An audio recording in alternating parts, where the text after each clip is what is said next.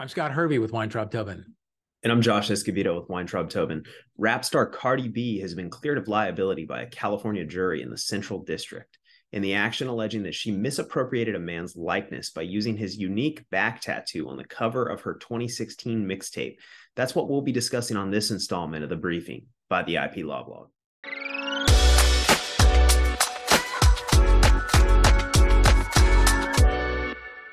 On October 21st, 2022, a federal court jury found Cardi B was not liable for misappropriation of a man's likeness by using his back tattoo on the cover of her 2016 Gangsta Bitch Music Volume 1 mixtape to make it look as if he were performing a sex act on Cardi. This all began in 2017 when Kevin Michael Brophy, a tattoo model and marketing manager for surf and skate company Ruka, filed suit against Cardi over the aforementioned mixtape cover after sending a cease and desist letter that went unanswered. According to Brophy, the tiger and serpent tattoo on the model on the cover resembles his own.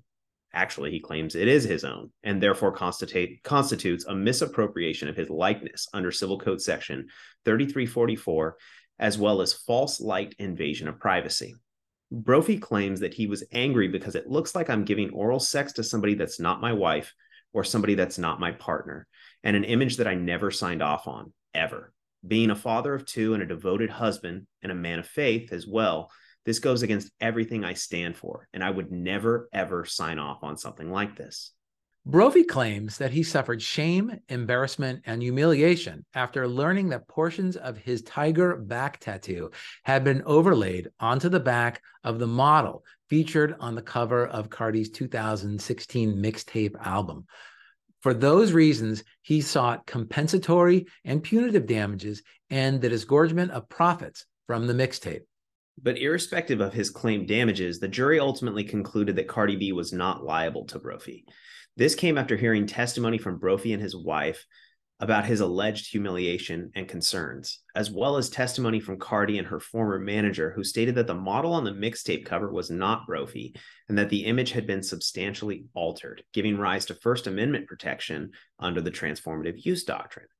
The jury also heard from the graphic designer who edited the image. He said that he found the back tattoo somewhere on the internet. That raises a red flag after searching for a back piece tattoo, but he also claims that he made several changes to it, removing certain pieces, color correcting, and rearranging the order of the different components of the tattoo before overlaying it onto the image of the model's back. During closing arguments, plaintiff's counsel argued that the defense was continuously trying to explain how the tattoo was transformed, yet they denied using Brophy's likeness. According to the plaintiff's counsel, if they weren't using Brophy's likeness, then why would they have to argue about how they had changed the tattoo? The plaintiff's counsel argued that Brophy's likeness was material to the vision of the mixtape, and that Brophy's back tattoo is what makes Cardi look strong and in control. Of course, the jury obviously rejected those arguments, ultimately finding in favor of Cardi. That's right, Scott. And while I understand that's the argument that plaintiff's counsel had to make, under Civil Code Section 3344, it's well known that likeness is the most difficult of the five protected categories to precisely define.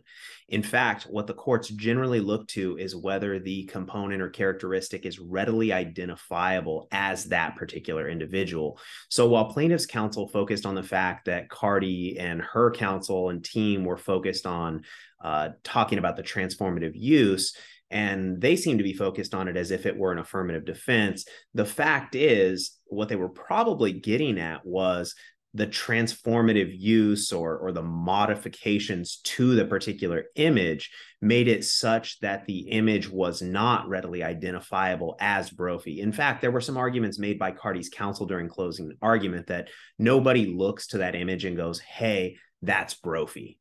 And I think that's a fairly compelling point. Yeah, I agree with you, Josh. This case is not a copyright case; it's a right of publicity case.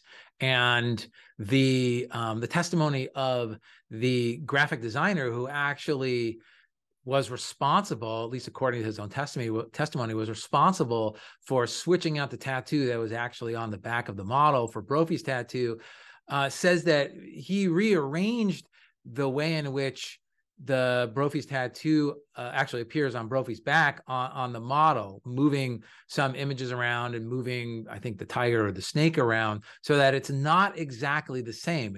It's pieces of the tattoos that are on Brophy's back that are, you know, displayed in different places on the back of the model in the photograph. So you're right. It does all come down to probably the fact that the jury just found that the use of these random pieces of tattoos from Brophy's back was not enough to constitute his, quote, likeness under the statute. That's right. And I'm glad you mentioned copyright. So here's a question for you. Even though this is taking place in the Ninth Circuit, if the law from the recent Illinois District Court case involving Randy Orton applied, would Brophy's tattoo artist have a claim against Cardi for copyright infringement? I know we would have to evaluate the merits of Cardi's fair use defense in greater detail, but let's assume for the sake of this discussion that it were not fair use. Would Brophy's tattoo artist have a claim, even though it seems that Brophy himself does not?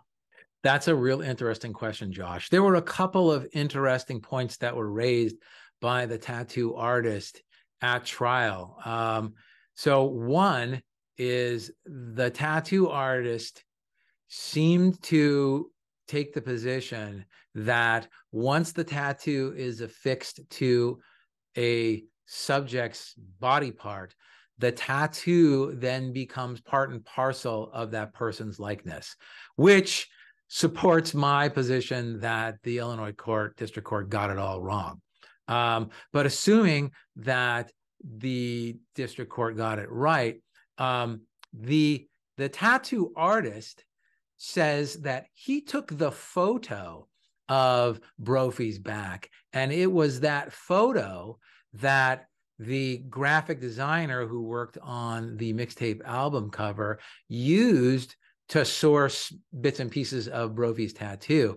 So the tattoo artist might have a claim, but it would be a claim for copyright infringement of the photo of Brophy's back, or at least that was his testimony at trial, that he owned the copyright in the photograph of Brophy's tattoo that went online, that was used as the source material for the graphic designer who worked on the album cover.